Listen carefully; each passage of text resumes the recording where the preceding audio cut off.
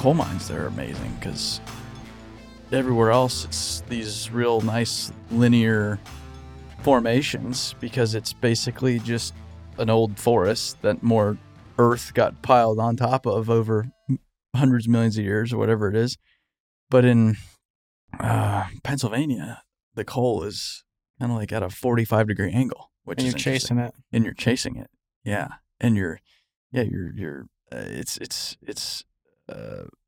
it's a lot messier than a nice Gillette, Wyoming, Powder River Basin coal mine. The same way the rock aggregate mines are as well. Yeah. You know, we're sometimes just chasing some overburden, knock it off, finally get to a decent seam. And then you have to go find it again. Yeah. Yeah, you think making rock is simple, but it's not because you need a certain kind of rock. And so even though that's rock, it's not the rock we need. And then, yeah, you'll have these veins of just garbage running through your pit that you got to dig out of there no matter where you're at in elevation. There's a lot to making rock that you don't really think about.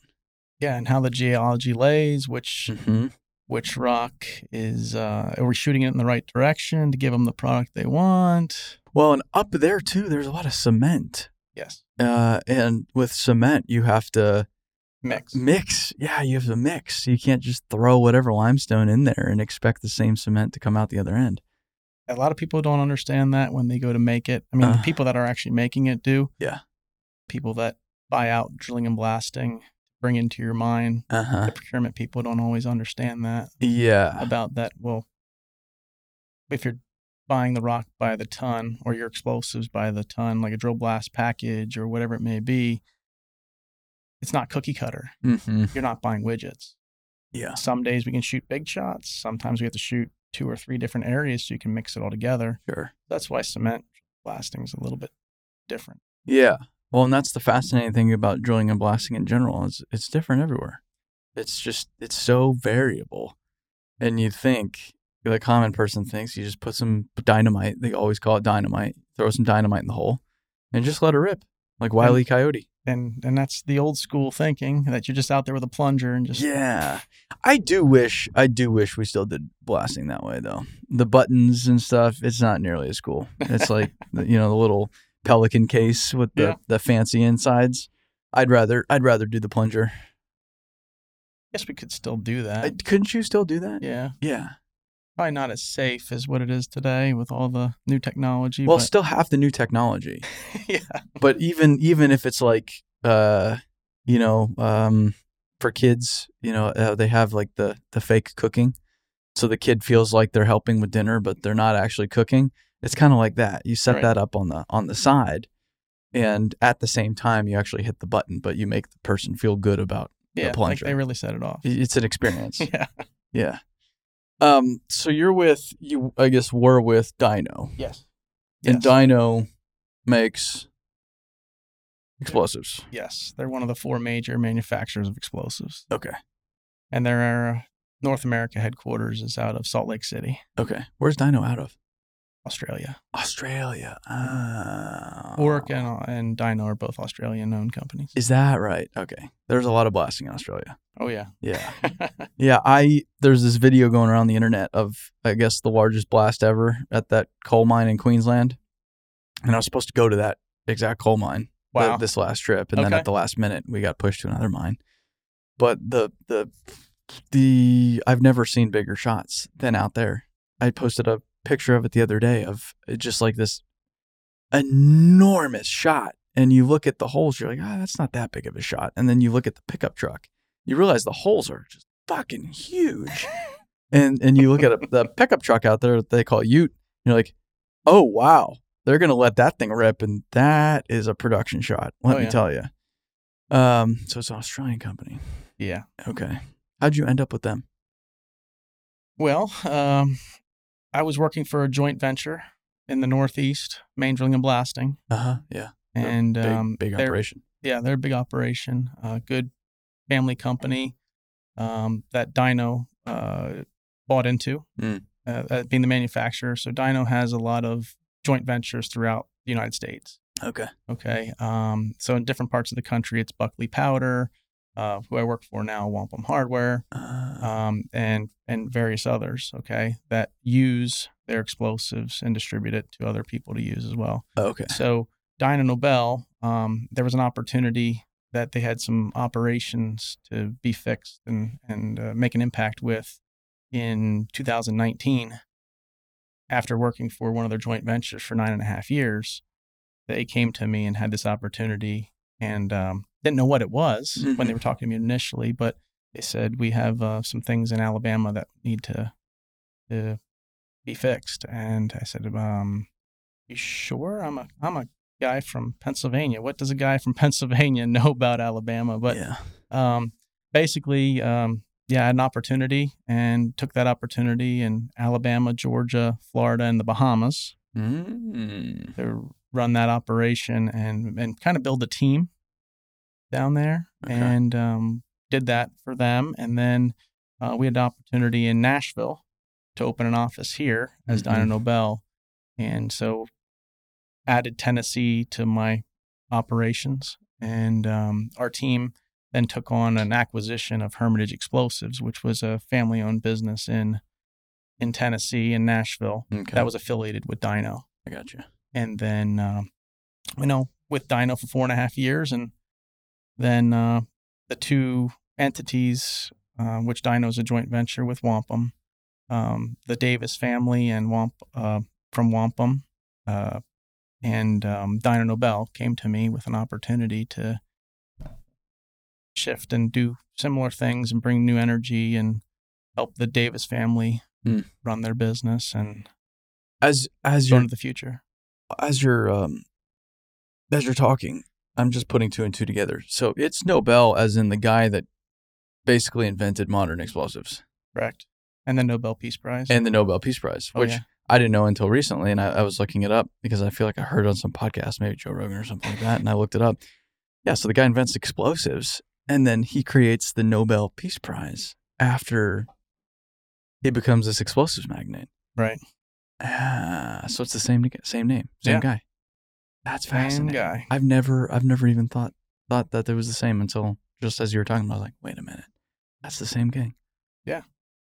So Dyno Nobel goes way back then.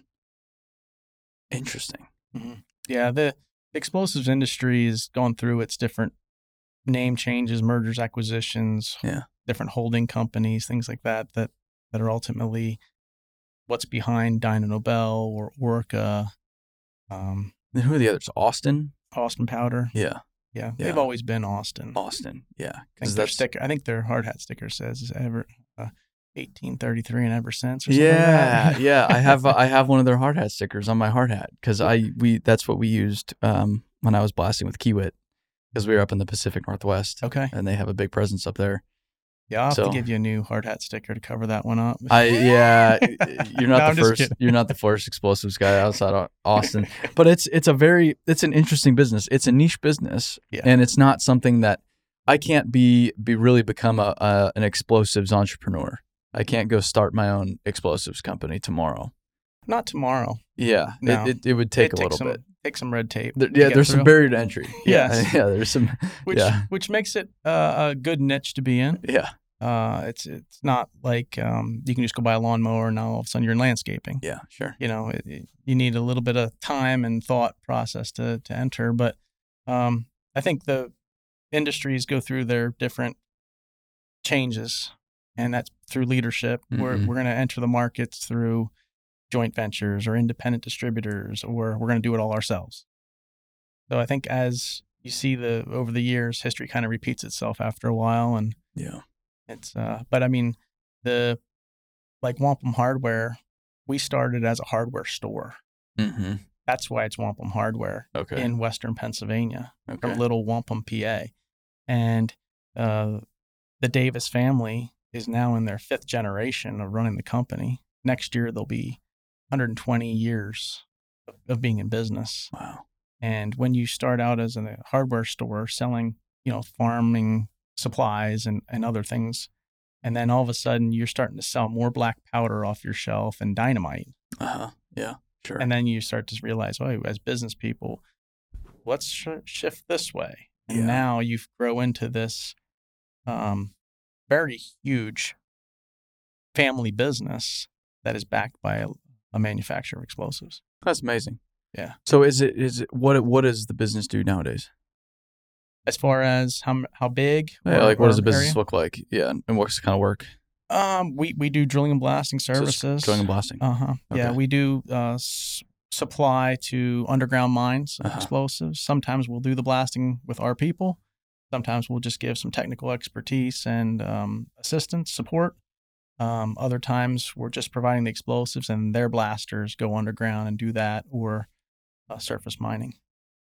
There's so much here. So one misconception about blasting, I've already referenced it. Everybody thinks it's dynamite that you're throwing into holes to blow stuff up nowadays. Right.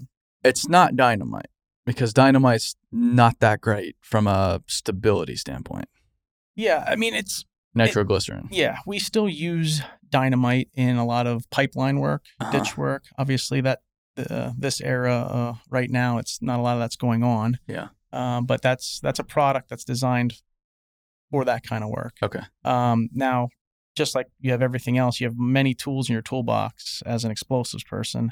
So there's a reason why we have bulk emulsion. Mm-hmm. It's a pumpable emulsion, just like a slurry, almost like a milkshake that we pump out of a bulk truck. Mm-hmm. And,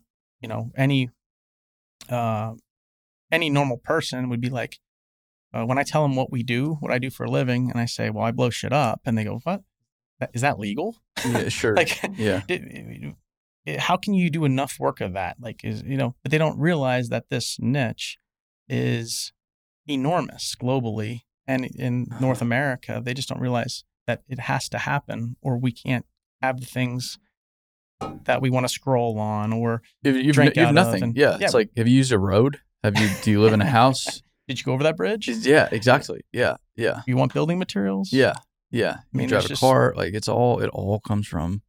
That's the joke in mining. You can't outdig the blasters. Can't outdig the drills.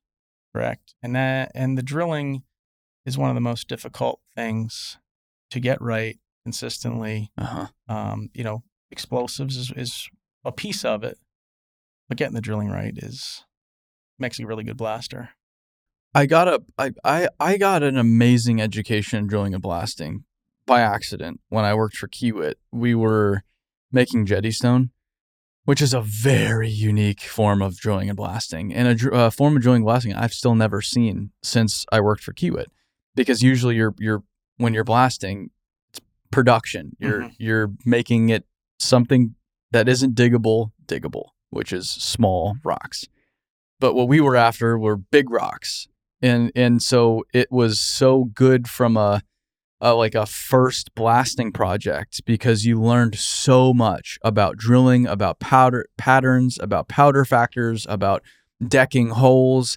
It was like the science project. So it wasn't just like, here's kind of the formula that works and we're just loading holes, production.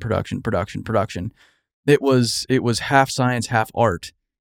And so I got to see the difference in patterns, for example, and the difference in hole depth, and the difference in powder factors, and how many boosters did we use per hole. And there were all these things we were playing with that gave me a really good background as far as like the fundamentals of blasting is concerned, which I thought was very cool. Yeah, that's one of the reasons that I enjoy construction. Because the jobs change, the rock changes, and as you move around even individual states, like here in Tennessee, what rock you have could change from 3 miles down the road. Yeah. And in Pennsylvania, the same way. I mean, you have shale, you have limestone, you have real pinnacled stuff, you have sandstone. I mean, it's just all over the place.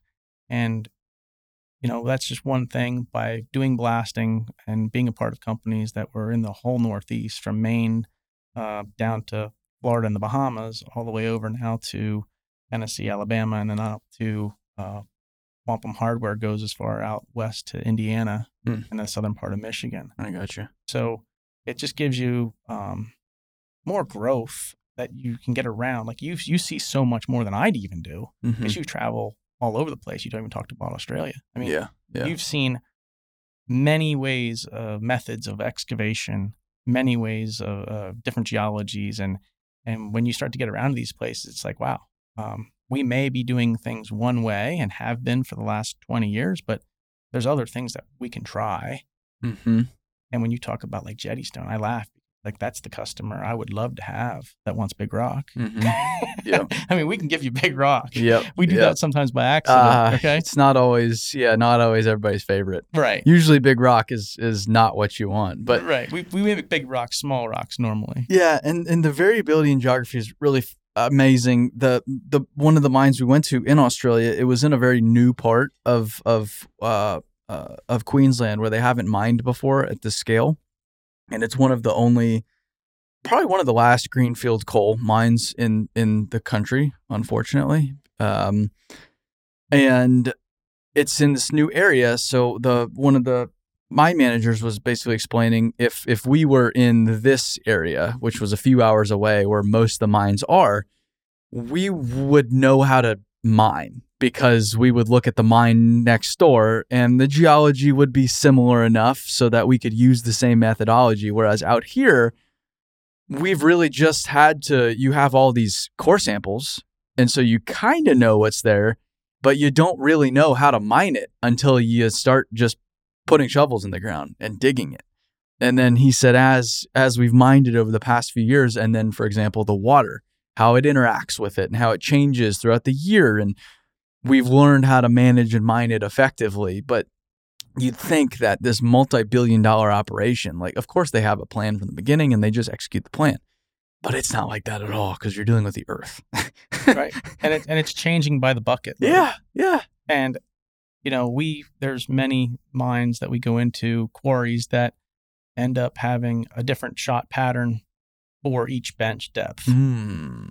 And then if you go in and you have almost like a construction project in a quarry, like near the scale house or near the crusher, or you're putting a sump in, you end up bringing smaller diameter holes in and different methodologies or a different product. You may be able to shoot ANFO, bulk ANFO, or like a blend in certain areas, but then you have to go to more of a water resistant product like bulk emulsion in the lower holes, where you have all that, you're encountering all that water.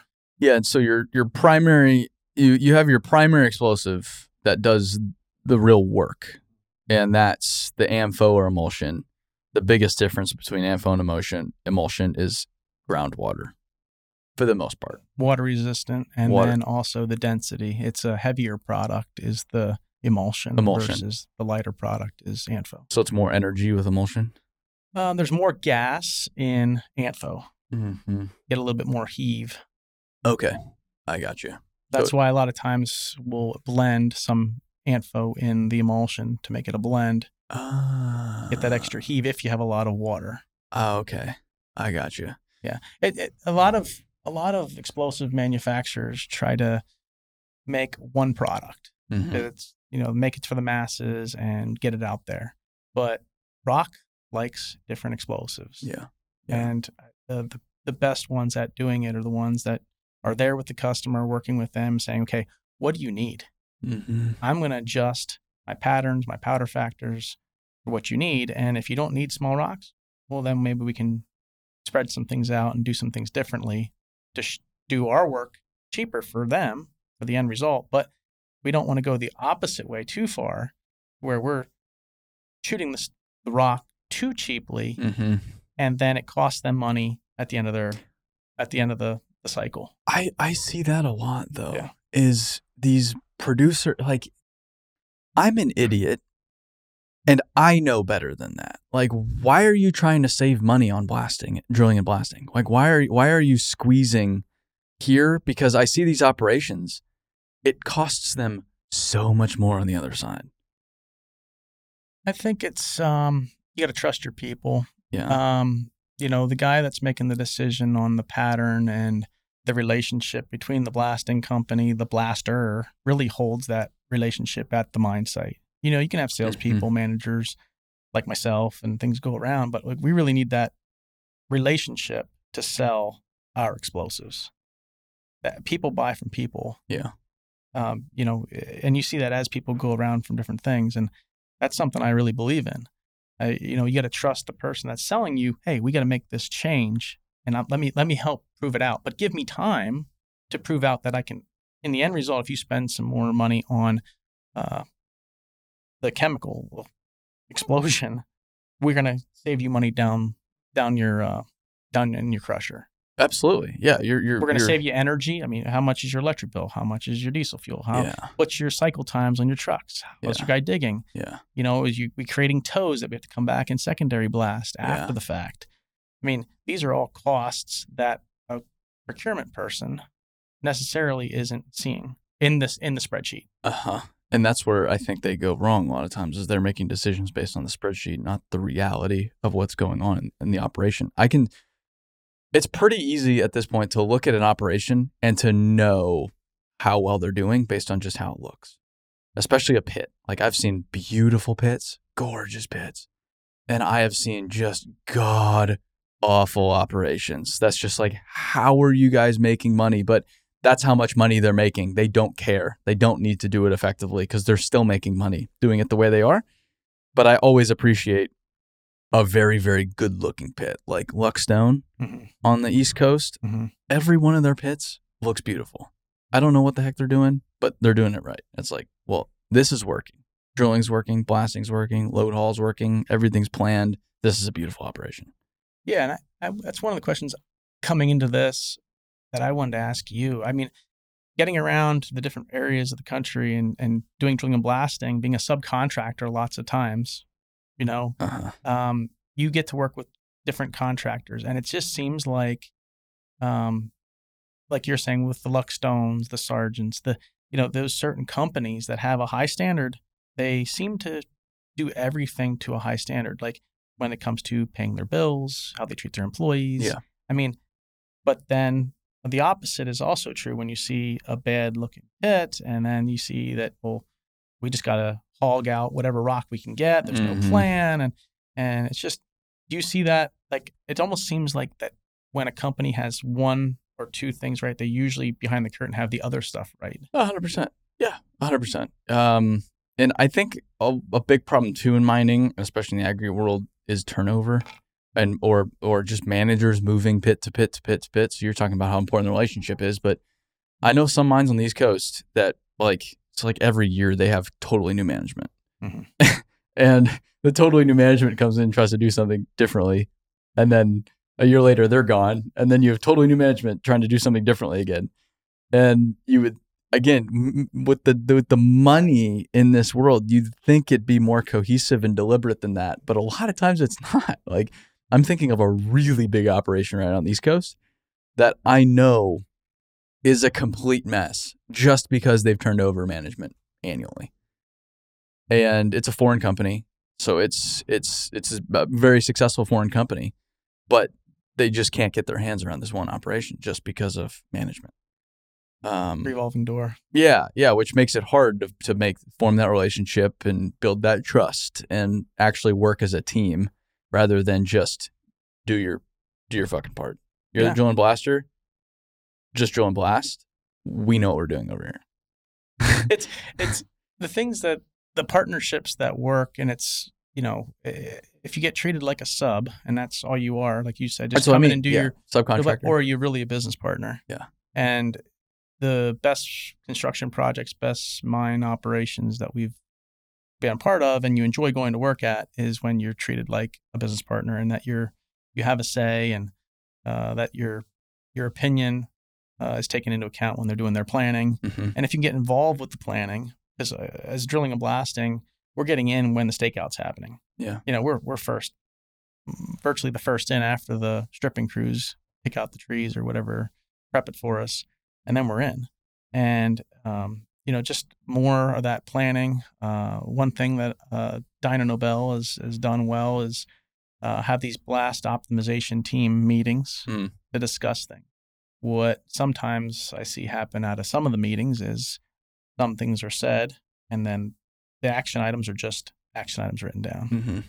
And we got to bring actual action to that.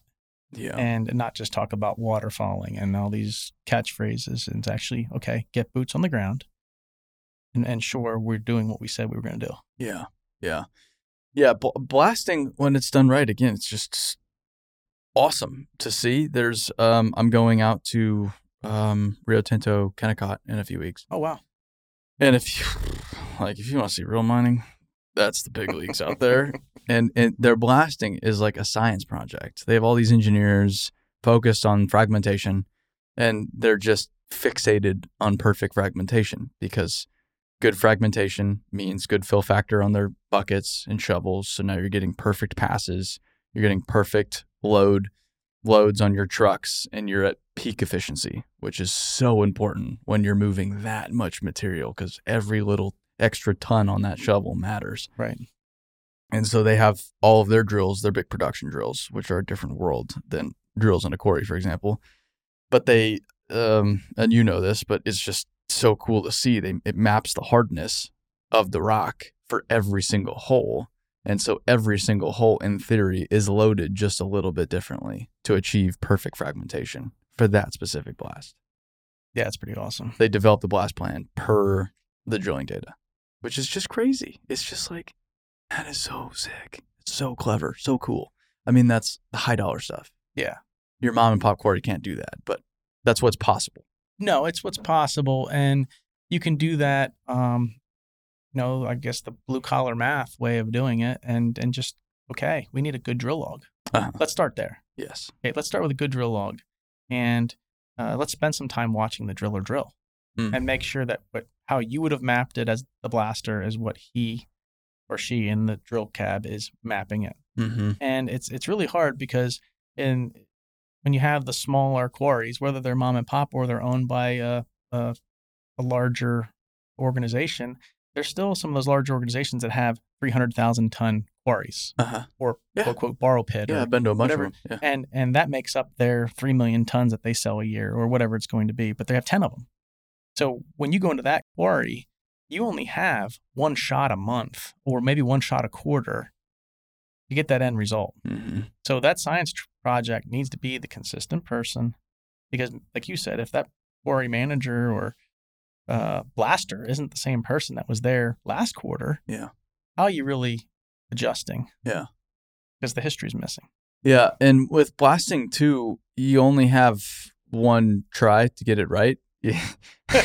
In theory. Yeah. And so, but you screw it up, you're really slowing things down, potentially for weeks, months, if you get it wrong. You have to get it right. You have to remain efficient. Yeah. Right. Yeah. It's so funny too, when the first time I saw someone lay out a pattern, and they pick out their rocks, and then they spray paint their rocks on, and I'm like, this is the best way. This is how you guys do it, just with spray paint and some rocks. I'm like, yeah, this is how we do it. And all these quarries I go to, that's the standard, spray paint rocks, because, well, how else are we going to do it? And I know in the big mines, it's GPS, and there's a more perfect system to it, but it's funny watching layout, because it's like, you could be off, and you wouldn't even know. You wouldn't even know if you get even a foot off, which could make a big difference. Right. And even when you do GPS layout at the top, it's about the deviation that could happen from the bottom. Sure. Right. When you're drilling. Yeah. So I think a lot of that is there has to be, like when you have a full package and the driller is your employee, it's a little bit easier to manage. But a lot of times that's not the case. The quarry has the drill and the driller is their employee, or it's a completely different sub altogether. So you have that trust, but then we also need to, even if it's somebody else's sub, we need to manage that as well if you're the blasting contractor. It's interesting with dyno, because in some cases you're just supplying the explosives. In some cases you're blasting and supplying the explosives and doing the blasting. In some cases, you're supplying the explosives, doing the blasting, and doing the drilling. Correct. Correct. And that's the same way with Dyno's network of JV, joint ventures and independents that they supply explosives to. I see. So the country's set up different ways for different companies, but like Dyno Nobel, I ran the East, South, Central region for them, which made up Tennessee, Alabama, and Georgia.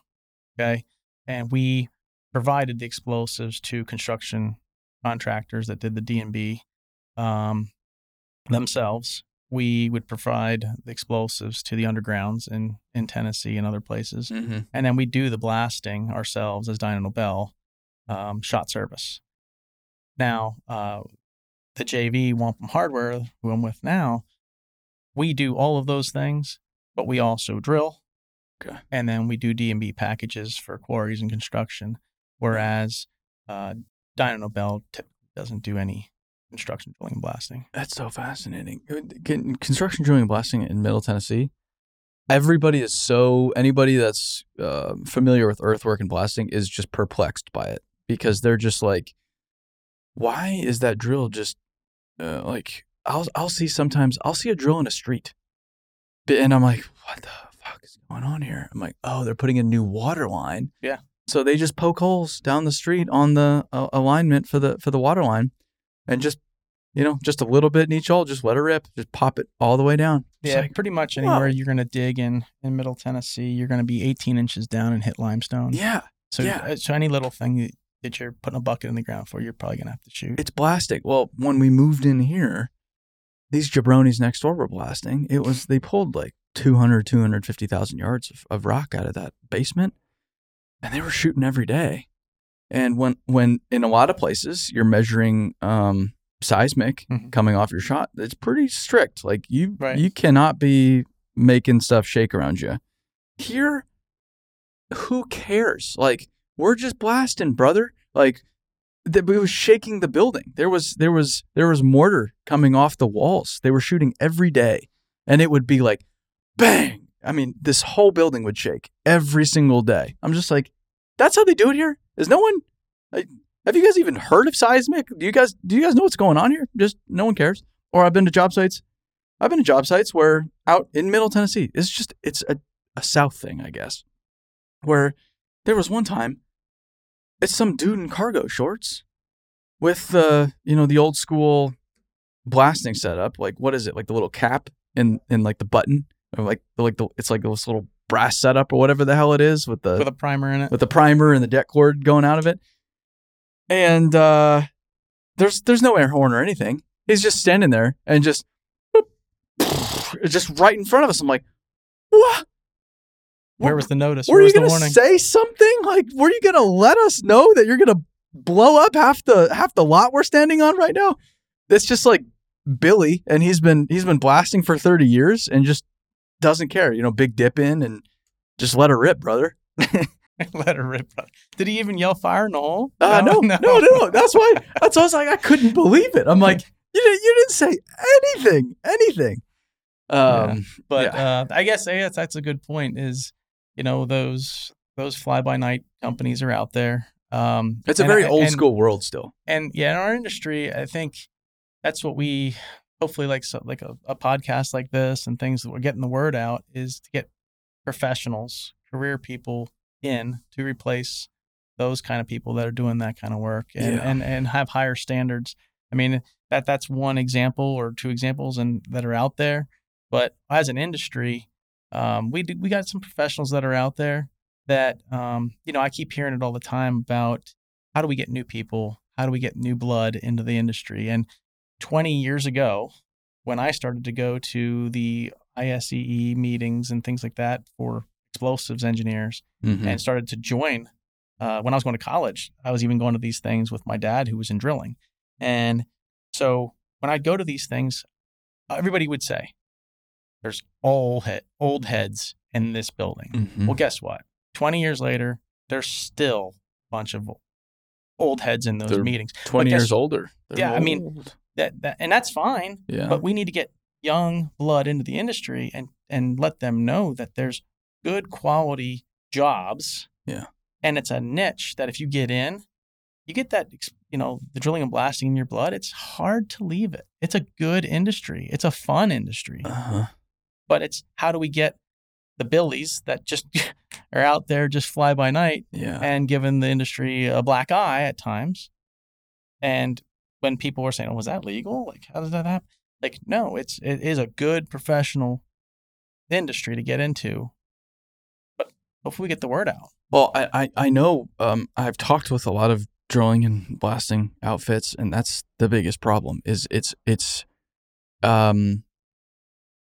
you have to be very knowledgeable to do it well, especially drilling. Like drilling is not easy. It's not this entry level position. You don't throw anybody in a drill and just poke holes in the ground. And most everybody's pretty old. I would say the average age for drilling and blasting is way up there. Yeah. Way up there based on what I've seen. And so it's spooky. It's getting to the point where it's like, this is really spooky now, because if like this is the pinch point. Mm-hmm. If this goes away, mining doesn't happen and construction doesn't happen and a lot of stuff doesn't happen if we don't figure this out. But that said, it is so cool. It's so cool. When I was with Kiewit, we were blasting almost every day, and I had my friend's drone filming every shot, just busting my ass all day to load this thing. And we had the 50-pound paper bags of ammo. Mm-hmm. We didn't have a bulk truck. Right. We didn't have anything fancy. And we stemmed with 5-gallon buckets. Yes. It was such a shitty setup. It's like, how much does this company make a year? And here we are with a 5-gallon bucket with pea gravel stemming every 50-foot hole. But I looking back on it, I'm grateful we had to work for every shot. At the end of the day, you shoot.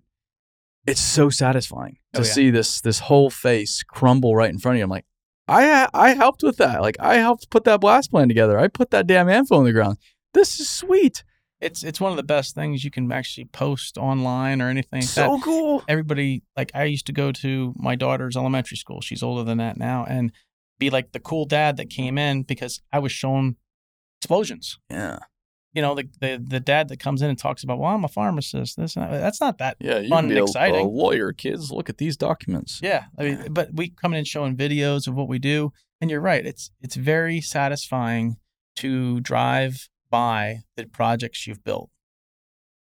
And I thought at one point I wanted to get into corporate and chase corporate America by joining Dyno Nobel. Mm-hmm. And after being over there, great company, great products. A lot of the explosives companies, manufacturers make great products. I prefer Dyno Nobel. That's what I've always used. Mm-hmm. So it's like a Milwaukee / yeah, it's like driving DeWalt. a Ford. I've had a Ford when I started driving, and I still drive a Ford F-150. I mean, I'm funny. just not gonna buy a Dodge or Chevy. Yeah, You're either Ford guy or Chevy guy or whatever, right? Yeah. So, always use dyno in every part of the business I've been in. Mm-hmm. So that I'm just kind of sold on that. But as far as the use, cut that out. There's nothing cut out. Like I said, I screw up every episode. Tyler McCallum of McCallum out in the Pacific Northwest. I don't know if you follow them on social media. They do a really good job on social. That's the most consistent blasting footage I've seen. And every shot is just so nice. It just pours out of the face. It's just like, oh, and just all comes out. Just fragmentation on that rock is so beautiful.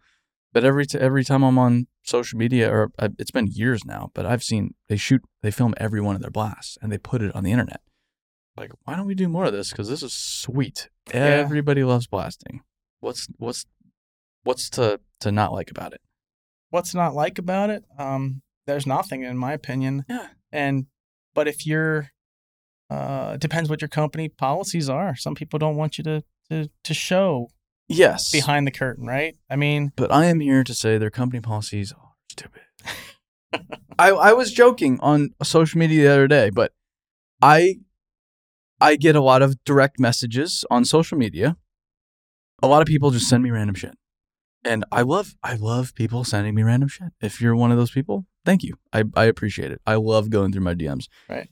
And I go through all of my DMs every weekend, or at least I try to, but there's a lot of them nowadays. And I get a lot of pictures and videos of the whoopsies out there.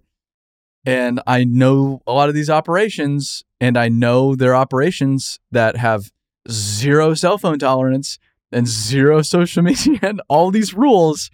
And yet the pictures are still in my inbox. Yeah. It's like, I understand the policy, but it's silly because it's not stopping anybody. No, it's true. It's true. And But it's only hurting the industry.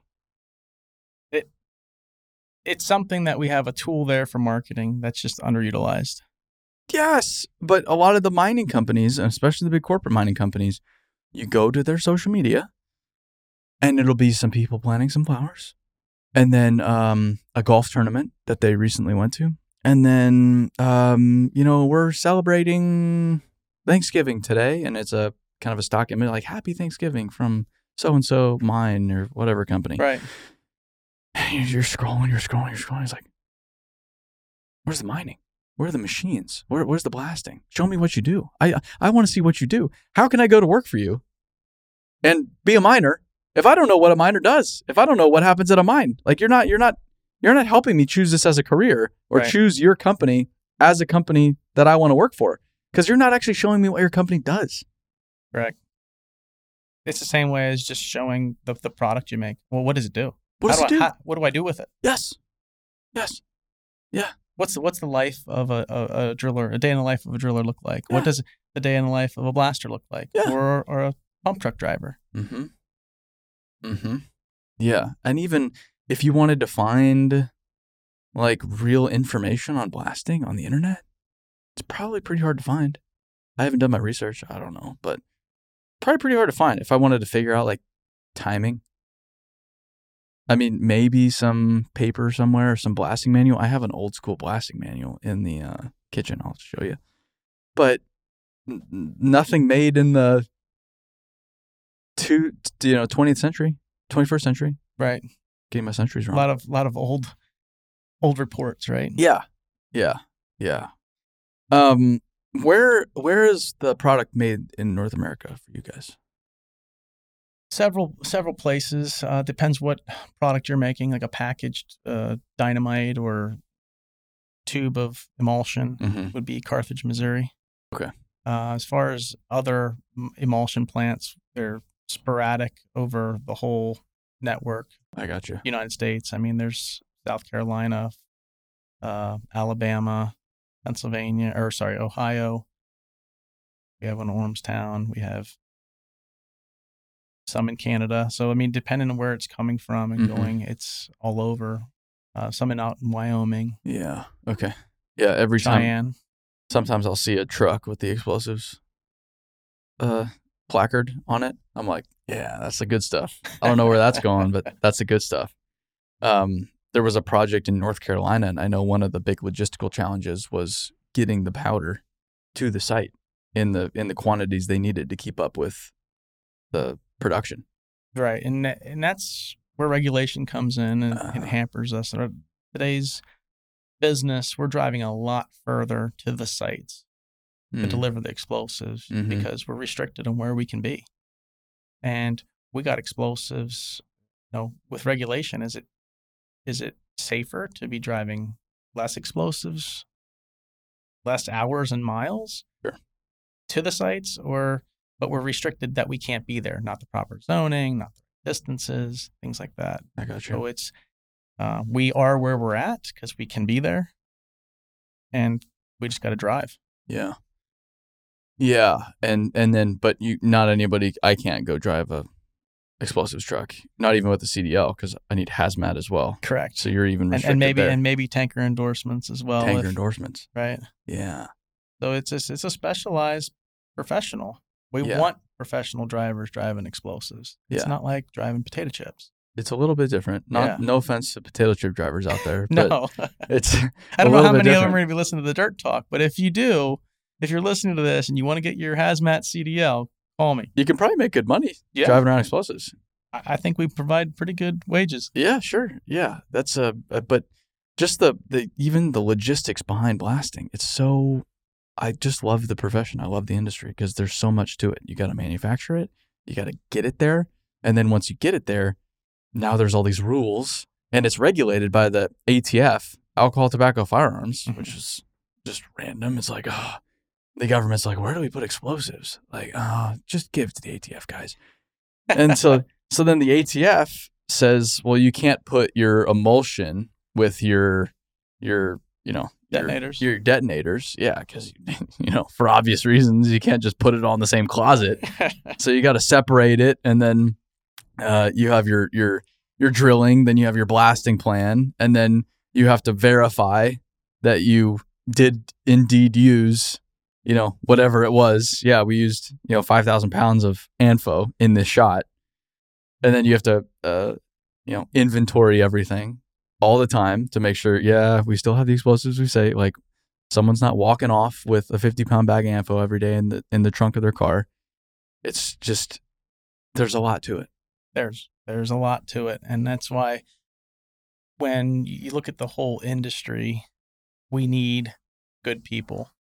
We need good people. You put a lot of trust in those people to be doing those inventories right, use the explosives accurately, and document it. I guess that would be a requirement for hiring for you all, is you do need good people. Yeah, there's a barrier to entry as an employee as well, not just to get into the business as a business, to have your own company, but also to work for an explosives company. You have to pass a background check? Yes. Yeah. There'd be an employee possessor to say that you are allowed to work around explosives and handle them for our company. I still have my little piece of paper that said I can handle explosives legally, because I thought that's just a random thing to have from back in the day. I'm like, this is kind of funny. But yeah, so you need people that not only can pass a drug test, right, but can pass a federal background check. Correct. That limits the pool a little bit. It does. Yeah. It does. Yeah. There's just so many things you don't think about. But I guess when you're handling explosives every day, it makes sense. Yeah, it does make sense. And, just ATF regulates things at a federal level, but then there's each individual state, each individual borough or township, city, that also throws on layers of more potential regulation. I got you. And then every mine's a little bit different. Correct. And it could be the same company, but different rules here versus there. And then you have MSHA in the mix as well. So it's just a party of regulations and rules. See, we're selling this already. Yeah, I know. It's a great gig. Yeah, you can't be a felon. You can't do drugs. You deal with a lot of rules and federal agencies, but what's wrong with our industry? It pays great, what's everybody. What's wrong with our industry? Like, we have all these rules. Yeah, why can't we get people to join us? But it is a great industry. I in another life, I would happily work at a blasting company. If this podcast thing doesn't work out for you, and then marketing and everything, let me know. It's been close. So it's been pretty close over the past year or two. Yeah, it's been pretty close. Yeah, it would be cool. And you talked Florida and the Bahamas. It's interesting. So there's different rock, but then in Florida is really cool. Bahamas is really cool because you're blasting underwater. Yes. You're in water. Lake-bound blasting, basically. It's a lake-bound blasting. Yeah. All your aggregate is below the water table, and you can't pump the water fast enough because it's Florida. It's just this giant sponge. So just water just flowing everywhere. And that was the first time I really saw like just blasting in a lake. Yeah, it's unbelievable. And that's why going around the country and seeing these different applications, use of explosives, drilling. Yeah. I mean, those drills down there are Florida specials. Kelly bars. I mean, they're like these giant sticks. 100 foot in the air. Yeah, 100 foot. And it's unbelievable. And they basically just go around and make those. Like when you fly into Florida, you see all those lakes. And everybody's like, oh, those are so cool. Yeah, but if you see the ones that are exactly perfectly rectangle, they're a mile. Yeah. It's just, you just keep chasing the drill as the blaster. But those lakes are man-made when you fly in, and they're perfect. It just doesn't get made that way. So, that blasting down there too is kind of reverse. You don't want to cast the rock out into the lake. Yeah. You want to kind of stack it up versus that's everything else in your mining. You want to cast it out so it's easier to dig and everything else. But when you're digging with a shovel, and you want it to stack up so you don't lose all that material, and he doesn't have to go searching for it to get it. Well, that's why a lot of the pits down there use dragline. Yeah. They can cast that bucket out and pull pull everything back in and dig all the way down. I mean, they can get 50, 60, 70 feet down there with that dragline bucket. Correct. It is so cool. And that's why the drills have to be so tall, because you got one hole. Whereas in a conventional quarry, you make a bench, you go into the next bench. There's no going down to the next bench. No, that's it. You got an 80-foot hole most times down there. 80 foot. And that's it. You got one shot at it, like you said before. Yeah. Another, I'm thinking through just cool blasting I've seen. Something wild I saw was they were dredging the Boston Harbor. So what's happened is the global shipping trade has really increased over the past few years because of the expansion of the Panama Canal. I was just explaining this to somebody yesterday too, for no reason.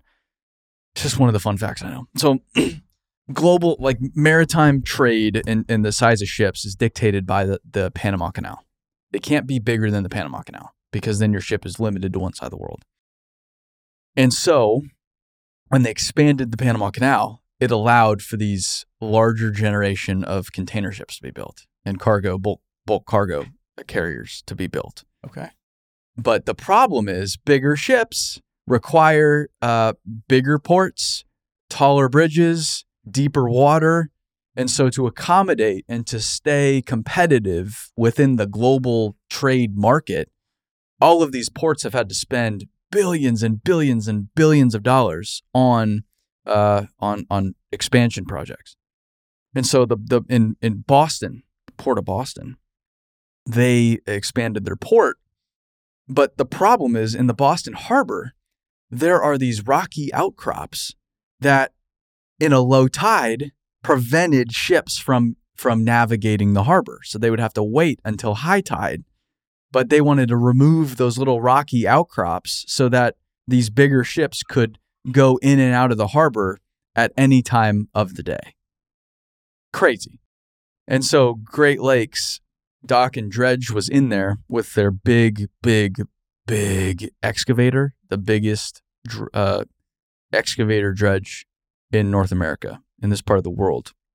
Monster machine digging the rock and loading it into barges, but it's rock, so it's not diggable. So they had to blast it all. And so they have this drill boat called the Apache with 3 drills. They fix this boat with spuds. So they fix it into position, basically lift it and level the ship. And then they have 3 drills on the side of the ship. And I might be explaining it wrong, but I'm pretty sure they fix the ship in position. They have to. It's drilling. And then they drill these holes. And then as they pull the drill out, they load the hole. Because, with divers? Huh? With divers? No. They load it from the drill. Oh, wow. Because they can't, if they pulled the drill out, they couldn't find the hole again. It's underwater. So as they drill, they move back. It's all loaded as they go back, which is fascinating. And then when they're ready, they blast, and it's just like kind of just bubbles at like a spa, bubbles at the surface. It doesn't look all that dramatic, but it's all blasted underwater, and then they come through and dig it. Wow. Yeah. Been a part of a couple there when I was with Mangeling Blasting. They did a couple of those harbor projects, but they had done some underwater blasting. You had to hire commercial divers to take the explosives down to the holes. That's crazy. Now, I wasn't directly involved with that, but it was something we did one there. Working underwater is one thing. Working underwater with like a bag of explosives, that's crazy. You get hazard pay if you're swimming around with explosives, do you think? I'm sure those commercial divers made out pretty good. Yeah. I'm not too worried about what they made, but I'm pretty sure they're pretty set. Yeah. It is such a cool world. There's so many applications once you start thinking about it. Yeah, I think it's a great life that you can have working in the explosives industry. Mm-hmm. And then it's one thing when you see people that are in those rooms like we talked about earlier that are older, if we don't get younger people with them, learning from them and mentoring, you have years yet that people are hanging on to the industry. Yeah. And that shows you they don't want to leave. they want to stay in the industry. They love what they're doing, Mm-hmm. and they want to teach somebody else the craft that made their life what it is. Yeah. And we got to get other people with that room of older people that can mentor them and things. And one thing I wanted to say earlier that I missed was there's life lessons and lessons learned that were a different decade or multiple decades ago, that if those things happen today, you don't learn those lessons the same way. Sure. You're not in this industry if you have those same things happen. And those people in that room can teach the next generation of people that are going to be running companies, Mm-hmm. these explosive manufacturers and things, and drilling and blasting companies. They need those lessons learned. Yeah, and it's this art and science that's really not recorded anywhere. It's just in people's heads, which is great, but also scary because when that person leaves, it's just like burning the book. We don't have the book anymore. All that information's gone. Yeah. Just imagine being one of those guys in like the 1800s and mining with just dynamite underground. Like blasting used to be, it's not even hardcore. It's just like crazy, some of the stuff. Have you been like the old mines? I guess like the old underground mines. And you try to put yourself there back in the day, making like maybe $1. You're making nothing. Yeah, you got to respect the guys that actually did that for their life. Yeah. And came out to produce for their family. I mean, some of those mines were, I don't know what the alternatives were. Mm-hmm. And that's where like our industry, and not just explosives industry, but mining in general, construction in general, there's so many other opportunities that people are comparing to choose for their career. Yeah. So it's do I go to an office? Do I go to a warehouse? Do I work on a computer? I mean, I think that's the right people for this industry, and mining and construction are the ones that want a little change throughout the day. Mm-hmm. I don't want to just drive a truck. I don't want to just be on the computer. I don't mind a little bit of outside work and inside work, and that's what I like about what we do is it changes, and sometimes the site changes every day. I'm not going to the same office building every day or the same warehouse every day. It changes. Now, some people don't like that. They want the standard schedule. I'm going to start at 8 o'clock. I'm going to be done at 4, or start at 7 and be done at 5, whatever that is. Some people want that. That's not our industry. But on the other side is, I think, what you can do with it. There's a little bit of gray in what we do. Mm-hmm. It's not black and white. No. And that's where I think that you can actually jump up in our industry from an entry level and learn a niche, learn the career, and become an expert.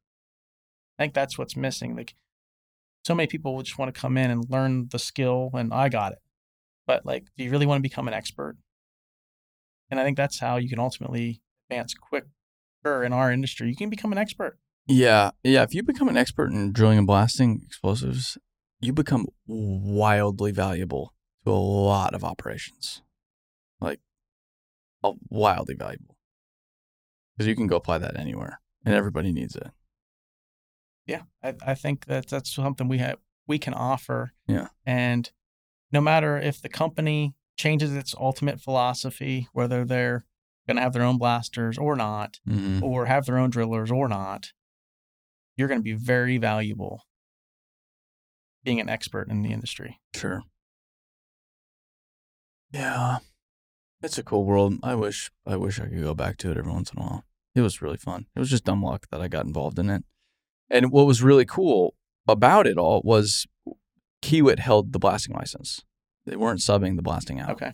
So that's why I was the one handling explosives. And that's why I was involved in every shot, which I've learned is not the norm with a construction company typically. Very few construction companies have blasting operations as well. And even if they do have blasting operations, it's typically under a different company, and they keep church and state separate in a way for the sake of liability.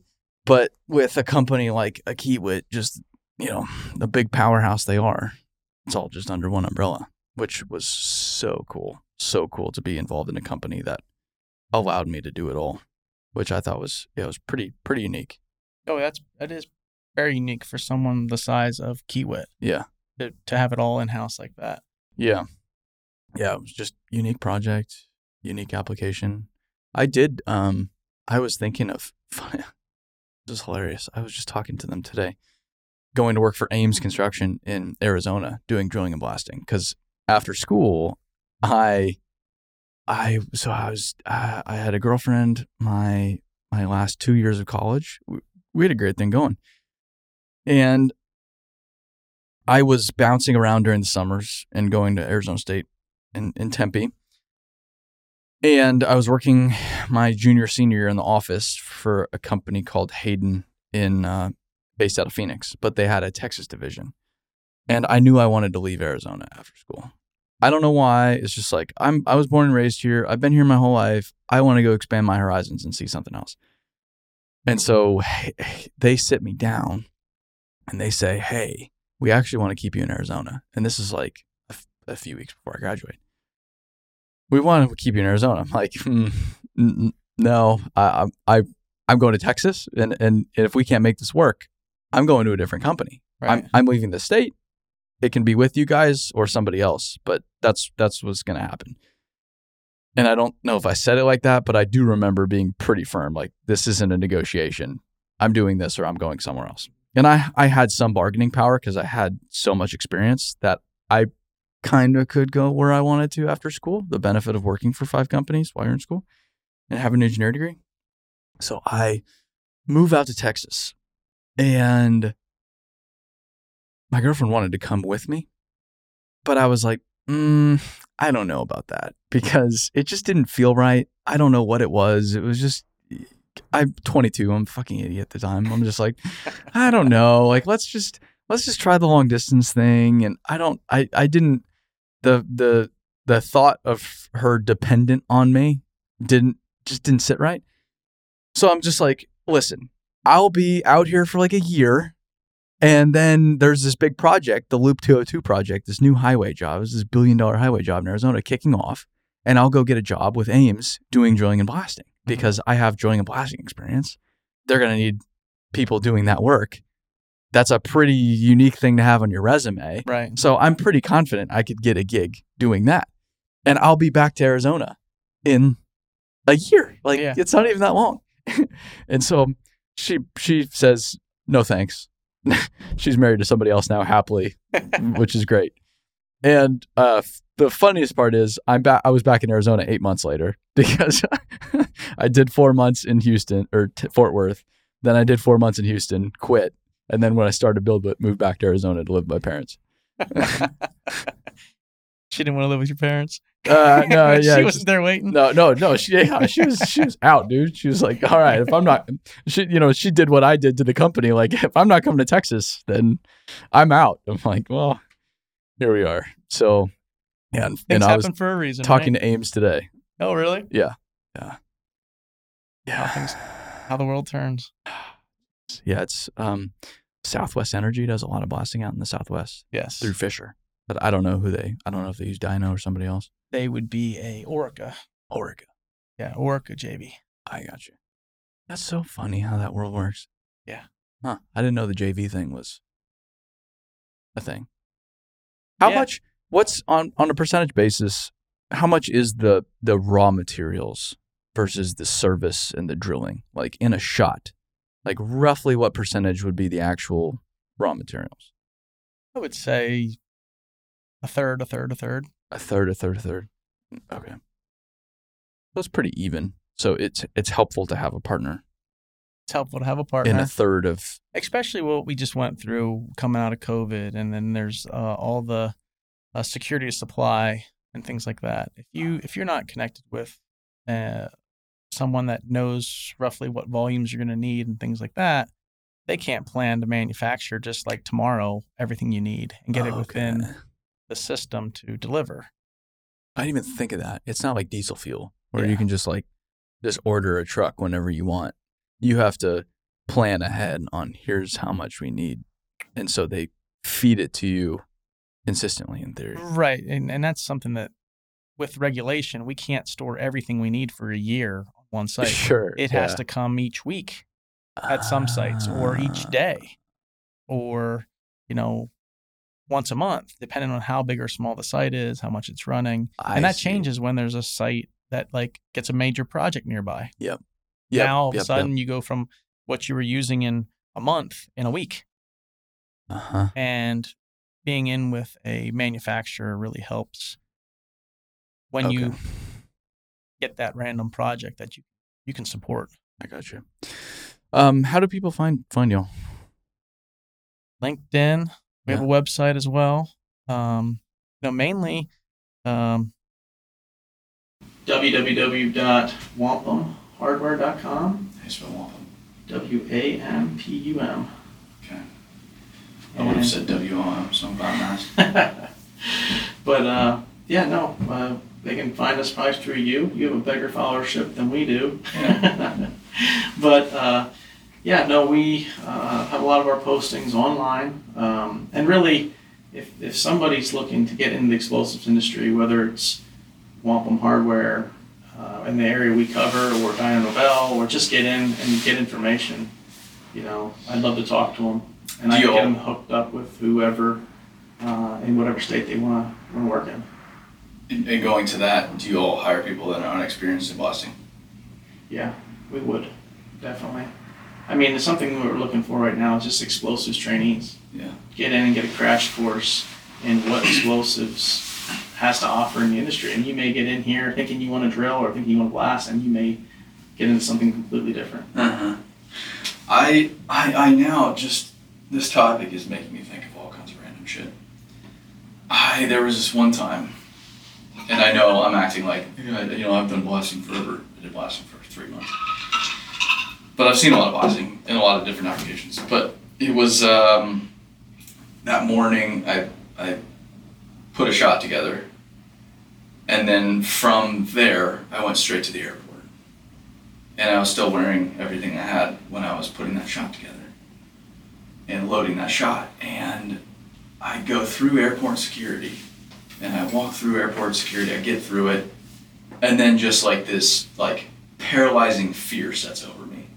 I'm just like, what the fuck did I just do? Because had they just gone and swabbed my shoes or my hands, it would have come up positive for explosive residue. And I would have been sitting there in some back room getting strip searched and having to explain myself. And I know it wouldn't have been bad, but it's just I was so scared after that. And so I never traveled after loading a shot again, because I didn't want to have to explain myself and end up in some sticky situation because I test positive for explosive residue at TSA. Yeah, so there's a lot of times I get my computer out and it has the I love explosive stickers on it or whatever it might be, and it's there's a lot of TSA guys are like, what? Yeah. And I'm like, yeah, make sure. Is this a joke or what? No, that's what I do for a living. Yeah, different conversations. Yeah,